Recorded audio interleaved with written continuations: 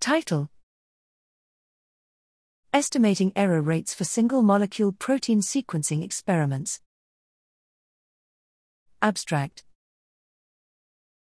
The practical application of new single-molecule protein sequencing, SMPS, technologies requires accurate estimates of their associated sequencing error rates.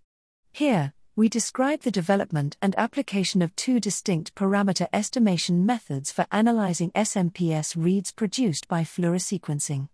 A hidden Markov model, HMM, based approach, extends WhatProt, where we previously used HMS for SMPS peptide read matching. This extension offers a principled approach for estimating key parameters for fluorosequencing experiments, including missed amino acid cleavages, dye loss, and peptide detachment.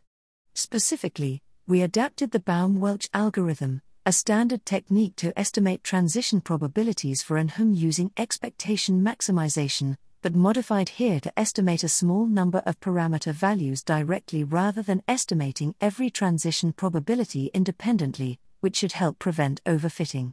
We demonstrate a high degree of accuracy on simulated data, but on experimental datasets, we observed that the model needed to be augmented with an additional error type, N-terminal blocking. This, in combination with data pre-processing, results in reasonable parameterizations of experimental datasets that agree with controlled experimental perturbations. A second independent implementation using a hybrid of direct and Powell's method to reduce the root mean squared error, RMSE, between simulations and the real dataset was also developed. We compare these methods on both simulated and real data, finding that our Baum-Welch-based approach outperforms direct and Powell's method by most, but not all, criteria.